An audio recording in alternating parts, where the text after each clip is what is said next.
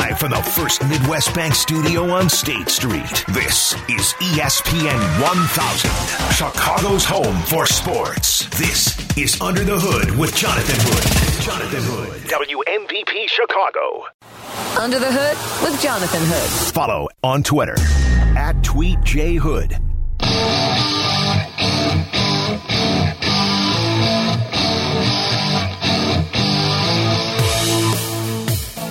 Under the Hood with Jonathan Hood on ESPN 1000 and the brand new ESPN Chicago app. So glad that you're with us. Baseball, we know it's going to be right around the corner. We just don't know when the games will be played. Turn to David Schoenfield, who covers Major League Baseball for ESPN.com, and Dave joins us here, front of the program on ESPN 1000. Dave, thanks for being with us. Hey, thanks for the invite. I'm sure like you guys, we're itching to get sports back on the calendar, but man, I don't know when it's going to be, but it can't be soon enough, that's for sure. As someone that is an avid baseball fan, how much are you itching for it? Because with COVID-19 and the postponements, everything okay at your home? Yeah, we're all good here in Connecticut, taking the dogs out on a lot of walks, so they're enjoying that. My wife is home. I'm usually here, so it's not a big change for me, but yeah, I don't know. I'm watching all these old games on ESPN and MLB Network, so, that's kind of enjoyable, looking back at what happened 20 years ago, 10 years ago, 30 years ago, but I guess the real thing, 2020 baseball would be a little more exciting. I totally understand. Boy, those Royals back in the day were pretty good. I watched that on the MLB Network in the 80s. Boy, those are some special teams back then. And it shows you, by the way, couldn't baseball use a George Brett in 2020? The dynamic, sure. I mean, in that market, but yet that particular personality, gritty, hard-nosed, big spots against the Yankees. I saw a yearbook of the Royals from the early '80s. Boy, what a great player he was. George, I had a poster of him in my bedroom as a kid, and I was a Mariners fan, as you know, not a Royals fan. But George Brett, that guy had so many big moments in his career. In the playoffs especially. Plus we have the Pine Tar game that everyone remembers. But that guy, his clutch, he had a 3-homer game one year in the playoffs. He had a mammoth home run off Gossage in the playoffs in 1980 that sent the Royals to the World Series. 1985, he had one game against the Blue Jays in the ALCS where I think he went 4 for 4 or 4 for 5. He had a big World Series that year when they finally won. He won 3 batting titles in 3 different decades. Yeah, hit 390, of course, in 1980. Yeah, what a player from our youth. God, what a terrific player. I'll ask you this, Dave. What's your gut feeling on baseball when it does return, starting off playing in empty stadiums? Is that something that Manfred will consider, or is he waiting for this pandemic to go over the curve and then we get fans back? Well, look, they're reviewing every possible scenario, from, the worst case, of course, would be no season at all. Let's hope and pray that doesn't happen. But, yeah, I think, we've heard enough comments from the league and even the players to suggest, yeah, they would consider, doing that to start things off. One thing you're hearing the players say is, we want to get as many games in as possible. No, playing in empty stadiums, obviously not ideal. But, from the financial end, you at least get some of that TV money starting to kick in. So let's understand the real world here. It's still a business. But, what will it take to get to playing in empty stadiums, I don't know. We're too far away, I think, to even to speculate on that happening. Could you foresee a mini spring training before the season starts, whatever it is, June, July, whatever? I was just wondering, do you think that there still needs to be a primer for some of the players to get themselves ready? Yeah, I think so. That's kind of really the great unknown. Certainly everybody probably agrees you need to have some time to get the pitchers to get ready. What were we, about 3/4 or 2/3 of the way through spring training, but now there's this dead time. Certainly they're going to be trying to throw a little bit on the side, but that's not easy when you're stuck in your house. You might not have a catcher to throw to unless you can get to a facility. So, yeah, I know I saw the Blue Jays president last week say they would need a month. I think they would not go a month. That's a lot of time, assuming, the doors are open for baseball to resume as normal. But 2 or 3 weeks, you might need that. I think you could expand the rosters at the start of the season. Maybe you have a 30-man roster with more pitchers to, kind of protect the pitchers those first, 2 or 3 weeks when play does resume. David Schoenfield from ESPN with us as we talk baseball with Jonathan Hood on Under the Hood on ESPN 1000 and the brand new ESPN Chicago app. Dave, I talked about this over the weekend. I'm a little concerned about the future of Major League Baseball's draft. It's never been a great television event because we have so many high school kids that the nation doesn't know. There's some hot phenoms that we'll see as well. Is this on the table that the draft will be shortened? It'll be not the long, drawn-out draft that we've seen before, but just 5 or 6 rounds? Well, yeah, everything seems to be pointing in that direction for the obvious reason that you're going to save money. You're going to be giving out fewer bonuses, obviously, and it looks like some of those bonuses would be spread out, over a certain amount of calendar time rather than just paid up front. That would, screw the players in the 2020 draft. They might not even get as large of bonus. I'm not sure how that would work, because we kind of have the way the draft is set up. Your bonus is basically set to what your draft slot is. So there's not really a lot of negotiating that goes on there. Maybe they would keep those bonuses the same, but it's paid out over a year instead of up front. I don't know. But, I don't think we're going to see a, 35-round draft or however long it goes these days. It might only be, a few rounds. Well, okay, so according to a couple of places I've read, cutting the draft to 5 rounds would be reducing the draft in 1 year by 86%. Last year, there were 167 players taken in the top 5 rounds. There were 1,217 players drafted overall, and 960 players were signed. I guess the point is that I look at this, and there have been diamonds in the rough that have been drafted in some of these late rounds. And I think that's unfair for those players, and I want to know what that does to the minor leagues, too, because those guys need a place to play. No, well, there's multiple ripple effects there, right? Beginning with what does even happen to the minor leagues this year. We're all worried about the majors, but the minors are in the same boat. I know I read a quote from one executive the other day that they felt it was important to get that new influx of players. You can't go a year without having any new players, because then you end up with kind of roadblocks on teams next year if you have, sort of 2 years worth of prospects entering the system all at once. So I do think they want some new players entering. Yeah, if you don't have enough players to fill out a rookie league team, I don't know, it could be a break for some guys who might otherwise be cut loose. What would normally happen at the end of spring training, some guys might, see you had a nice couple years in the minors, but you hit 203 last year. You're getting cut. Maybe that guy gets another chance. But, yeah, you can certainly lose out, look at Mike Piazza. What was he, 60th round pick or whatever? That kind of guy's not going to get drafted this year and may never get a chance. We do have some backups. You can go to independent ball and stuff like that down the road, but there's no doubt some future major leaguers probably will never get that opportunity in pro ball, because of what's going on. To me, you always look at money with this, Dave. So I'm thinking, is baseball trying to make this more of a television event like the NBA and the NFL, where they shorten the rounds, there'd be more interest? Because, again, I might be in the weeds on some of these guys and know who they are, and you may, but I don't know if the nation does. Yeah, I mean, I would say, look, they've been trying to build up the draft for a few years now, and let's be honest, it's never going to catch on like NFL or NBA. There's certainly a small base of fanatical college baseball fans, but there's not a large enough where the draft is ever going to be a big deal, let alone all the high school players who you've never heard of, right?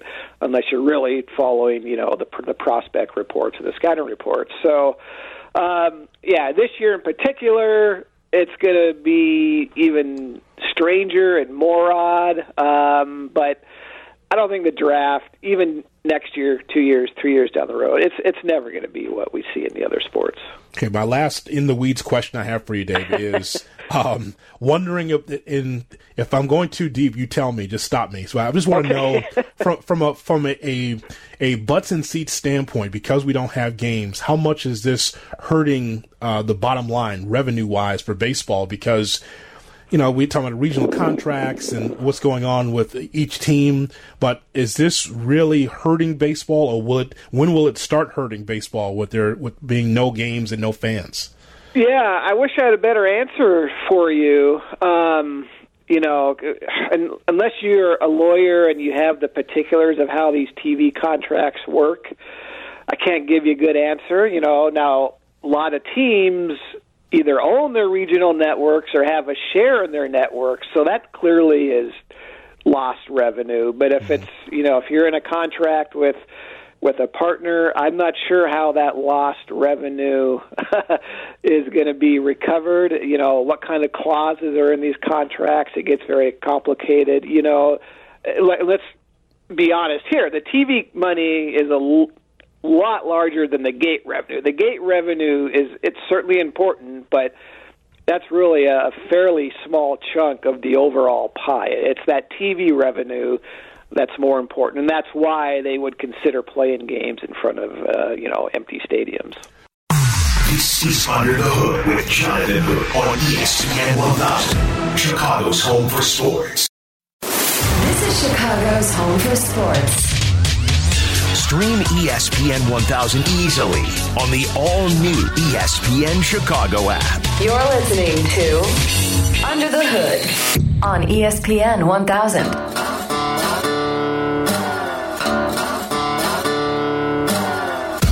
David Schoenfield from ESPN with us as we talk baseball with Jonathan Hood on Under the Hood on ESPN 1000 and the brand new ESPN Chicago app. The Cubs have lucked out on this, by the way. They still don't have a deal with Xfinity Comcast, so there's no games, and not a lot of people could see it right now. And look, even think of the logistical issues of shooting in front of empty stadiums. Well, you got to screen all the cameramen, right? There's still ball boys and umpires and trainers and broadcasters that are going to have some kind of contact with the players.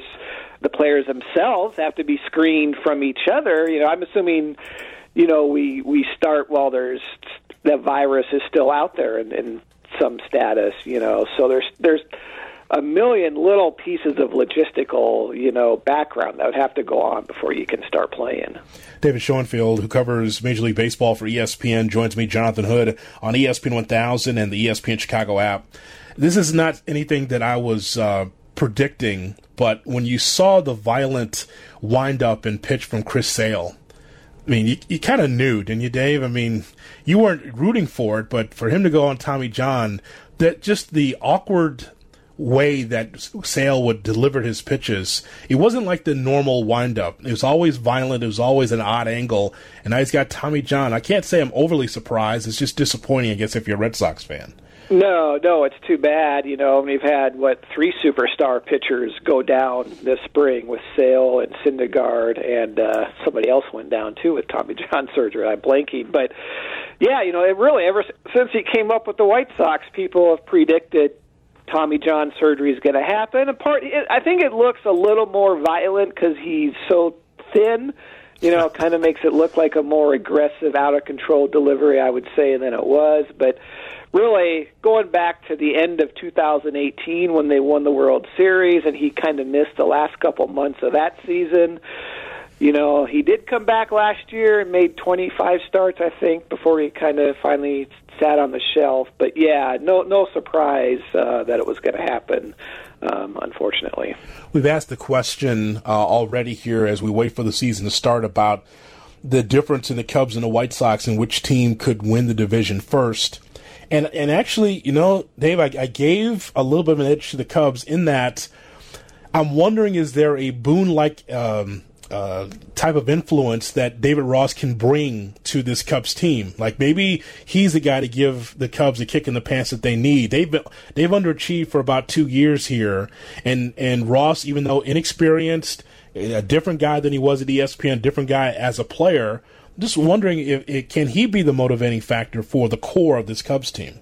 Yeah, I think there's two things there. It's pretty clear that relationship between the players and Madden, let's just say, wasn't as productive as it had once been. And that's not blaming Madden. It's not blaming the players. Sometimes things just run their course.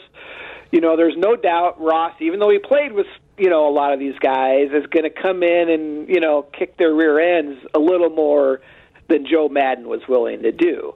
So I think, that'll help. And I pointed this out, Jonathan, is people look at what happened last year. Their core was actually pretty good. Schwarber and Rizzo and Bryant and those guys, they were fine. They weren't all great.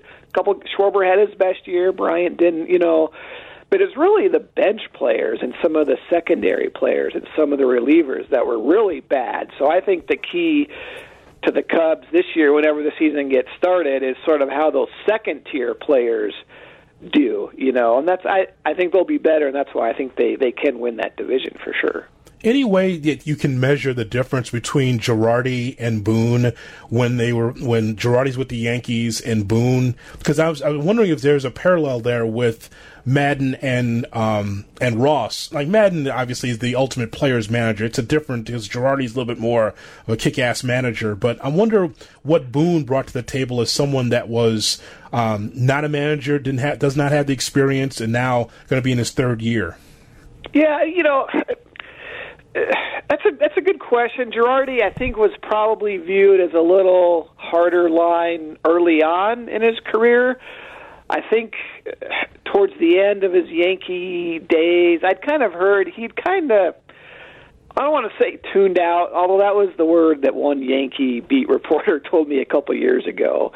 And he also knew his contract was up and that the Yankee, Brian Cashman, the GM, was kind of down on him. So I think that last year in New York, even though they did make the playoffs under Girardi, they'd kind of, he kind of knew he was out the door. Boone, for sure, players manager, a little younger, connects really well with the young guys. I remember being in spring training the first year he was hired, and he's talking to everybody, the rookies, the veterans, the minor leaguers. He's got a lot of enthusiasm. So that was, but you're always going to replace a type A manager with a different type, right? Mm-hmm. Or the opposite. So I think that's what the Cubs were looking for, a different kind of manager than Joe Madden.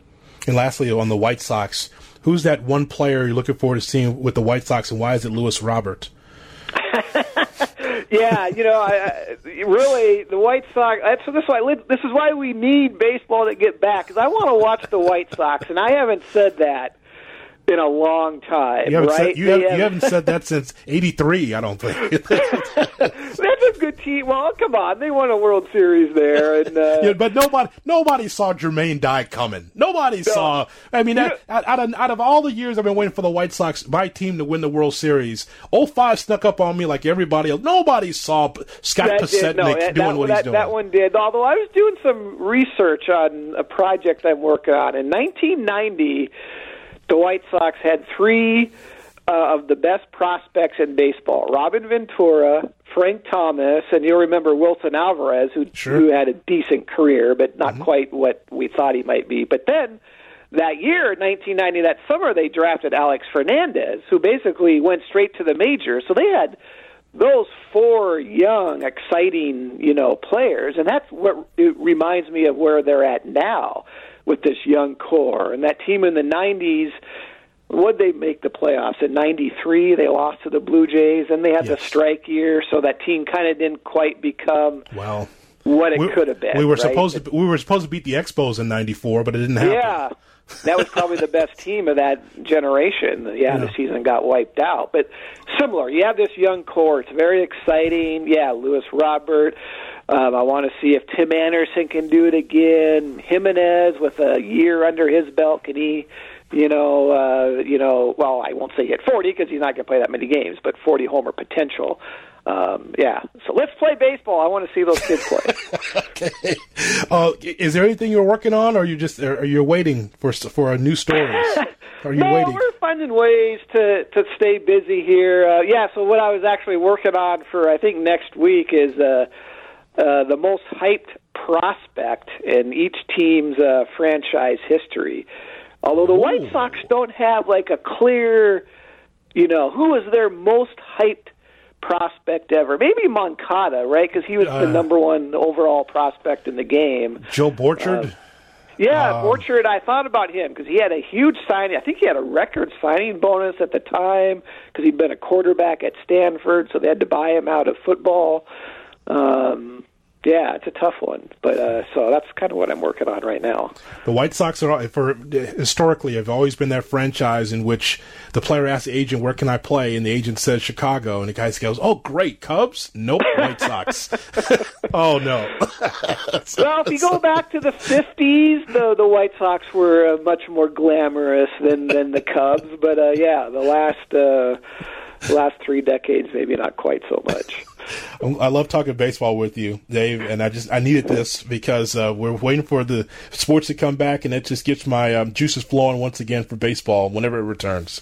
Yeah, I know. As we talk here, watching Game 7 of the 1997 World Series, which it's better than nothing, but come on, 2020, let's get going. As always, I appreciate it, my friend. Thank you so much. All right, you bet. David Schoenfield from ESPN talking baseball right here on ESPN 1000 and Under the Hood. This is Under the Hood with Jonathan Hood. Hi, everybody. On ESPN 1000, Chicago's home for sports. Wrestling fans, are you ready? This is Tuesday. You people bought a ticket to see me, so shut up. Wrestling Tuesday with Jonathan Hood. First of all, Dusty Rhodes, I think what you are is a big, ugly, low-class redneck goose. That's what I think you are. Yeah, I'm pretty. I know I'm pretty, but I'm most of all the baddest man around in the world today. Follow the show at Wrestling TWT on Twitter and Instagram. But remember, my fireflies, as always, I'll light the way, and all you have to do is let me in. Tuesday, Wrestling Tuesday. The bottom line is, in all my magnificence, you're gonna be mine all night long. Woo! Here's Jonathan Hood. Welcome in to Tuesday Wrestling Tuesday. Jonathan Hood on ESPN 1000 and the ESPN Chicago app. I ask you to go to YouTube, youtube.com, look for Tuesday Wrestling Tuesday. You can subscribe to our YouTube page, and of course, follow us on Twitter and Instagram at Wrestling TWT against Wrestling TWT. Every Tuesday, we give you the best in sports entertainment / pro wrestling conversation right here on ESPN 1000. Of course, this is WrestleMania weekend, but does it feel like WrestleMania weekend? Here's the story. So WrestleMania 36, that's supposed to emanate from Raymond James Stadium in Tampa, is not happening, obviously, because of COVID-19. All the sports entertainment has been shut down across the country, around the world because of COVID-19. But Vince McMahon was like one of the last ones to finally come to grips with the fact that his big event cannot be in this 70, 80,000 seat stadium. And so there was questions on whether or not they would have their show at the Performance Center, which is their training facility in Orlando, Florida.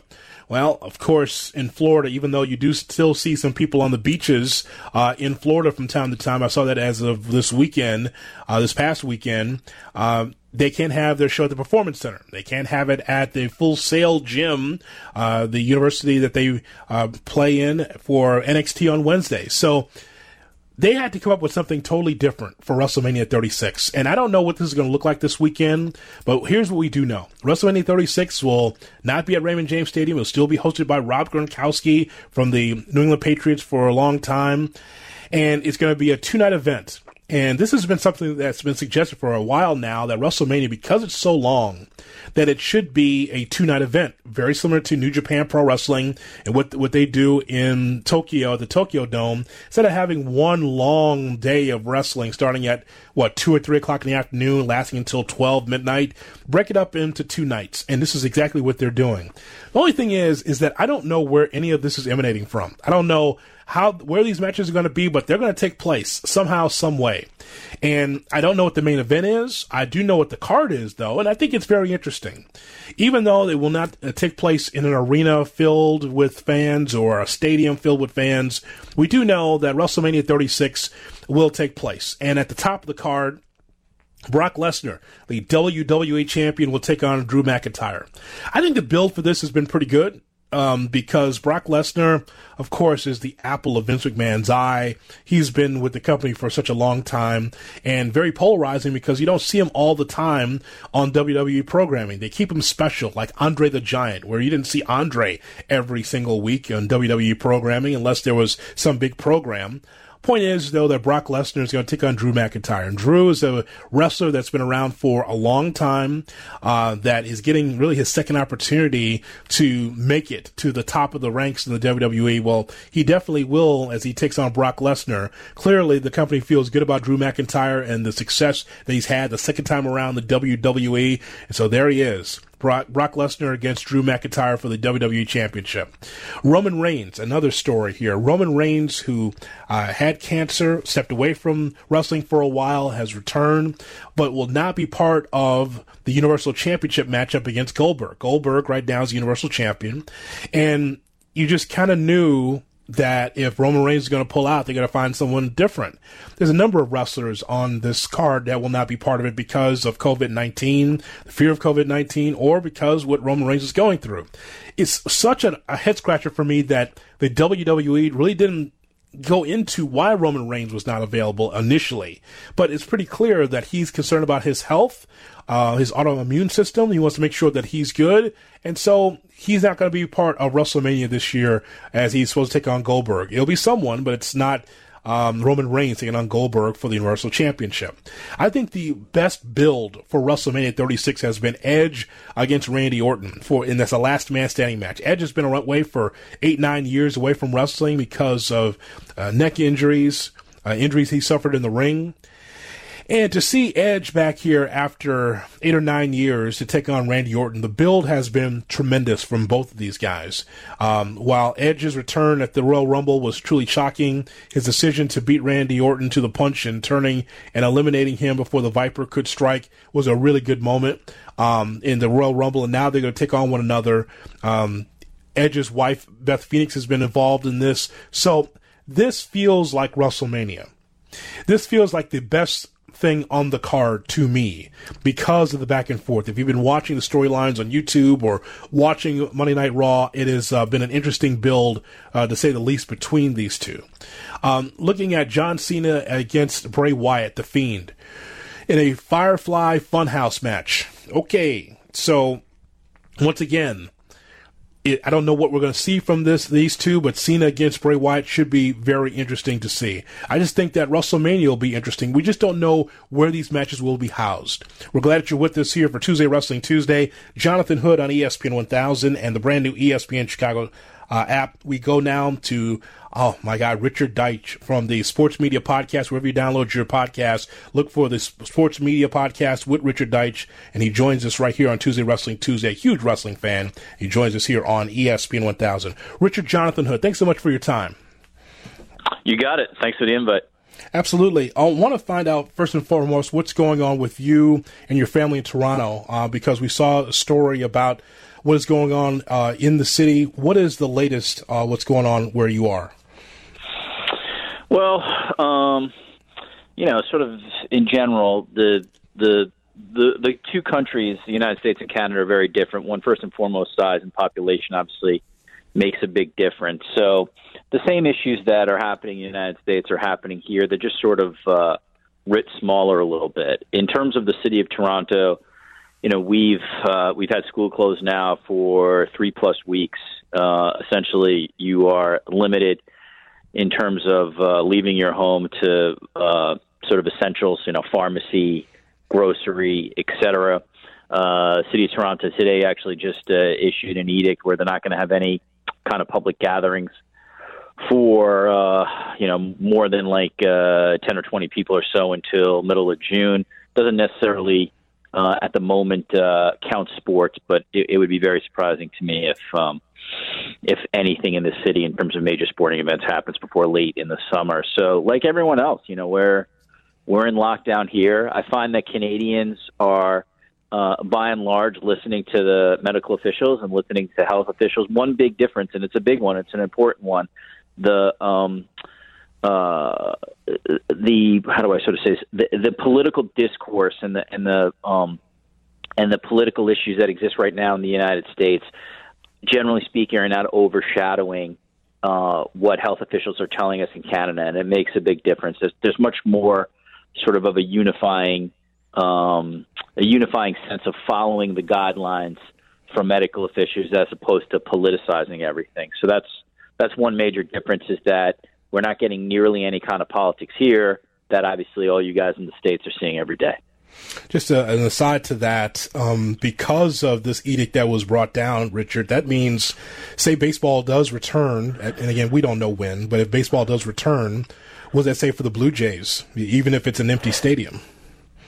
Yeah, I would honestly be very, very surprised if somehow baseball is played in the city of Toronto before, at the earliest, late July. And I would honestly say that's probably too early.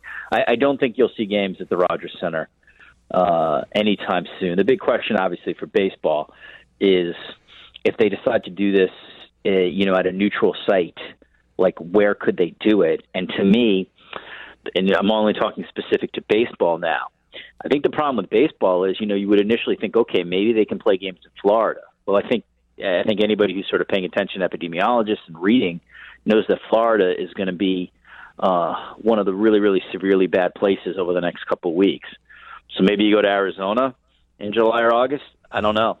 We'll sort of have to see how that state does. But I honestly would be stunned if we're seeing baseball played in Toronto in June or July. And I would guess, just given the natures of the sport, I would expect basketball or hockey to return before baseball. It just strikes me that those sports, because they're indoors, less roster size, would be more realistic. But again, I think, and I know you guys are dealing with this in Chicago, I just think you should err on the side of whatever you think sports are coming back. I would add a couple of weeks or months from that. That's what I think will ultimately happen. Richard Deitsch from the Sports Media Podcast. You can download that wherever you download your podcast. You can find his work at theathletic.com. He joins me, Jonathan Hood, for Tuesday Wrestling Tuesday right here on ESPN 1000. So when it comes to Dana White and Vince McMahon, they still want to have their way, Richard. I'm going to ask you, this weekend we're going to get WrestleMania for 2 days. Should WrestleMania even take place this weekend? I don't think it should, but I'm not gonna be one of those people who are sort of going to the mountaintop and sort of screaming, how dare you to Vince McMahon, et cetera. It's a private company, and ultimately he's going to be the decision maker. They are claiming, the WWE, that they're taking all sorts of safety precautions for the wrestlers, as they should. The reason why I say that is it's not that I don't want to see WrestleMania, of course. I appreciate what the performers are doing, and I appreciate everybody who's working on the product, putting it together. It just strikes me that, given the size of the production, it's inconceivable that you can really limit, that kind of contact between, less than 50 people. Just think of how much it would take to put on WrestleMania, even if it's at the Performance Center, and it just feels like there's just too many people around to pull that off. That said, the WWE has been very, very public about, we have medical people there, we're taking temperatures, we're making sure we have social distancing, but in the ring there's no social distancing. So I'm a little uneasy with it. At the same time, I do think they will provide something really important to wrestling fans, and it will be like 2 days of new content and something to not think about the coronavirus. So, I don't want to be a hypocrite here. I'm also a little bit torn because I do think there's value in what they're doing. At the same time, they just have so many people working on this. I'm a little uneasy with it. So, I'm of dual minds, and even in my own mind, I'm sort of fighting both sides of my brain on this. That's probably the most honest answer I can give you. No, that makes sense. So this is some of the best mainstream attention the WWE's had a long time being on Fox and ESPN leading into WrestleMania. They've had a ton of programming because we've had no sports, Fox and ESPN. So your buddy John Oran broke the news with Fox and Fox Sports app. They're going to have WrestleMania for $59.99, and it's not an exclusive deal. And my question to you is, why would you go into business with the WWE having WrestleMania on your Fox Sports app when it's not exclusive? It's still going to run on the WWE Network. Do you pay $59.99 or $9.99 on the WWE Network? You just answered your own question. It's like, why would you put ketchup in coffee? Well, I wouldn't put ketchup in coffee. Yeah, I mean, that makes no sense to me for any person going out there and buying WrestleMania on the Fox app. Zero. If you at this point are a wrestling fan and you are interested in WrestleMania, you most likely have the WWE Network. There's a reason you have the WWE Network because of what that channel provides you. So, I think Fox and ESPN have made very smart decisions in terms of re-airing old WrestleManias and classic cards. That's smart. And if you look at the viewership numbers have been great. I mean, they're kicking ass in terms of replays of like the NFL right now, or replays of other things. So that to me is very, very smart thinking by both the WWE as well as Fox and ESPN. But yeah, I mean again, it's just inconceivable to me that you would pay that kind of freight for Fox and not just go a little bit more and get the WWE Network. It doesn't, it feels like Fox is trying to make some dollars with this, and I think that they're going to find they're not going to make many dollars with this. No, it's got to be an exclusive deal, and I think we've talked about this before. Vince McMahon realizes that there's not enough subscribers in the WWE Network, and he'd like to sell his tentpole events, Royal Rumble, WrestleMania, Survivor Series, and some of his major events, and send them to DAZN, ESPN Plus, the Peacock Network or Fox, something like that. But if it's not exclusive, it doesn't make any sense. So I thought that was a head scratcher. So. Yeah, I'm with you. I mean, again, unless he somehow pulls it from the WWE Network, but that would be the end of the WWE Network because you're not going to take away something that essentially is the reason that you have that, whatever that subscriber base is. But again, my guess is it's part of a larger deal that they are aligned. To me, the more interesting thing on all this is, Fox paid a lot of money for the WWE, and right now the viewership numbers are not good. They have not gotten nearly what I think they thought they would. If you remember that first Fox SmackDown when The Rock was there, and they had all of these major stars, and I think they did over 3 million viewers. And I'm sure at that night they were like, "Wow, maybe they did 4 million." I have to double check. And I'm sure all the Fox people were like, "Man, this is great. We've got something great here."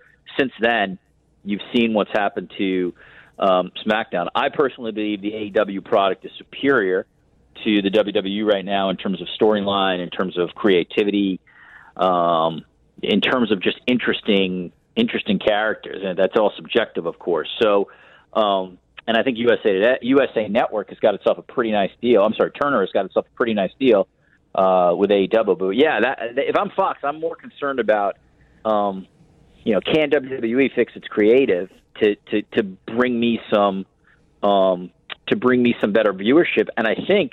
And again, I'm not saying I know how to do this because I don't. Obviously, don't work in the business. But they need a Hogan or an Austin or a Rock. Like the WWE is desperate for a bell cow, and it can't be Lesnar because he's not there enough. He's also been there for a long time. It's obviously not Reigns, and I think he's a great performer, but he's not. He doesn't have whatever. He's not at that level, that Hogan, Rock, Stone Cold level, and it's not Rollins, who's an incredible worker, but at the same time just doesn't. I don't think he can carry the business the way those guys do. So, for a while it was Becky Lynch, but they haven't really figured out what to, they sort of, I feel like they got her lost a little bit in creative. So I don't, again, I'm not saying I have the answer. I don't know who it would be, but that's what I think they're really desperate for. They really need like a cross-culture kind of star like a Hogan or an Austin or a Rock or maybe Cena in his prime to sort of get people more interested in the product who are not the diehards. Richard Deitsch with us on Tuesday, Wrestling Tuesday with Jonathan Hood on ESPN 1000.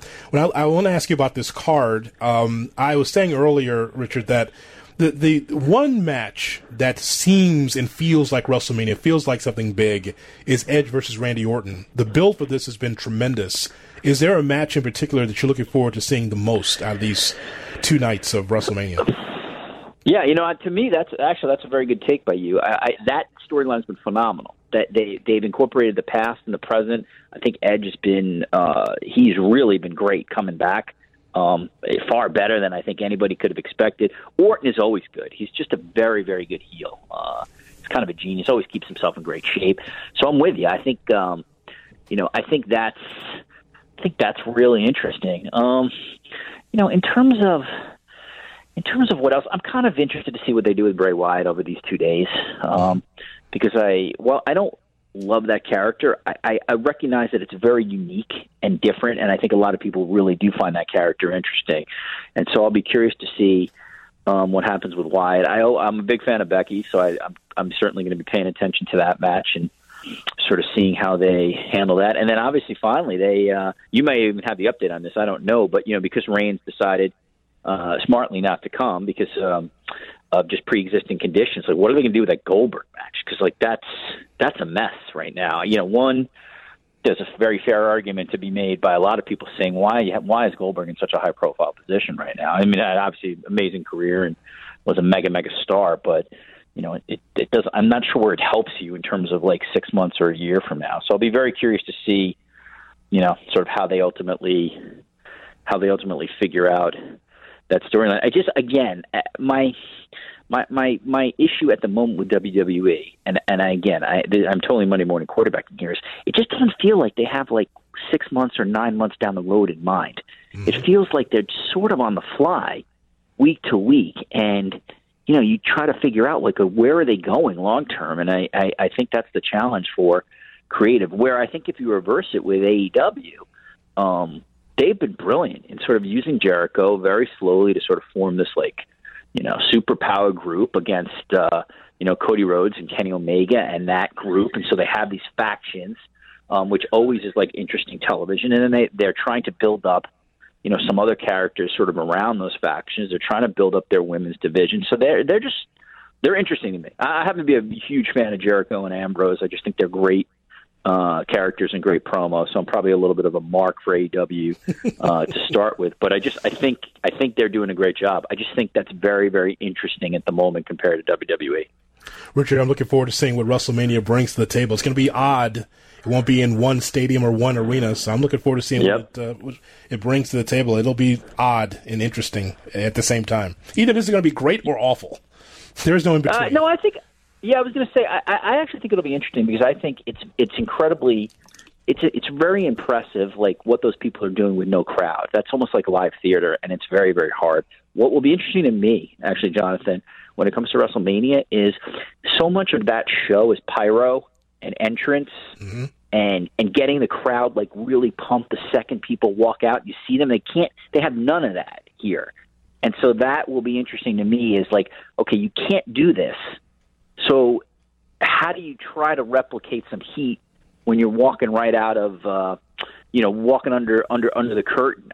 They'll still do the music and they'll still do that stuff, but you've seen it already when you watch like SmackDown or Raw. It's just very different walking without the crowd into the ring. So that I'll be real curious to see how they approach that. And if I am going to take a guess, I think they will probably try to do some stuff on the walk-ins where maybe matches start early. I think they're just going to try to figure out how to make the match sort of really jump and get heat right away because you don't have the pyro and you don't have the music and you don't have the crowd, I should say, roaring to really get people into the match.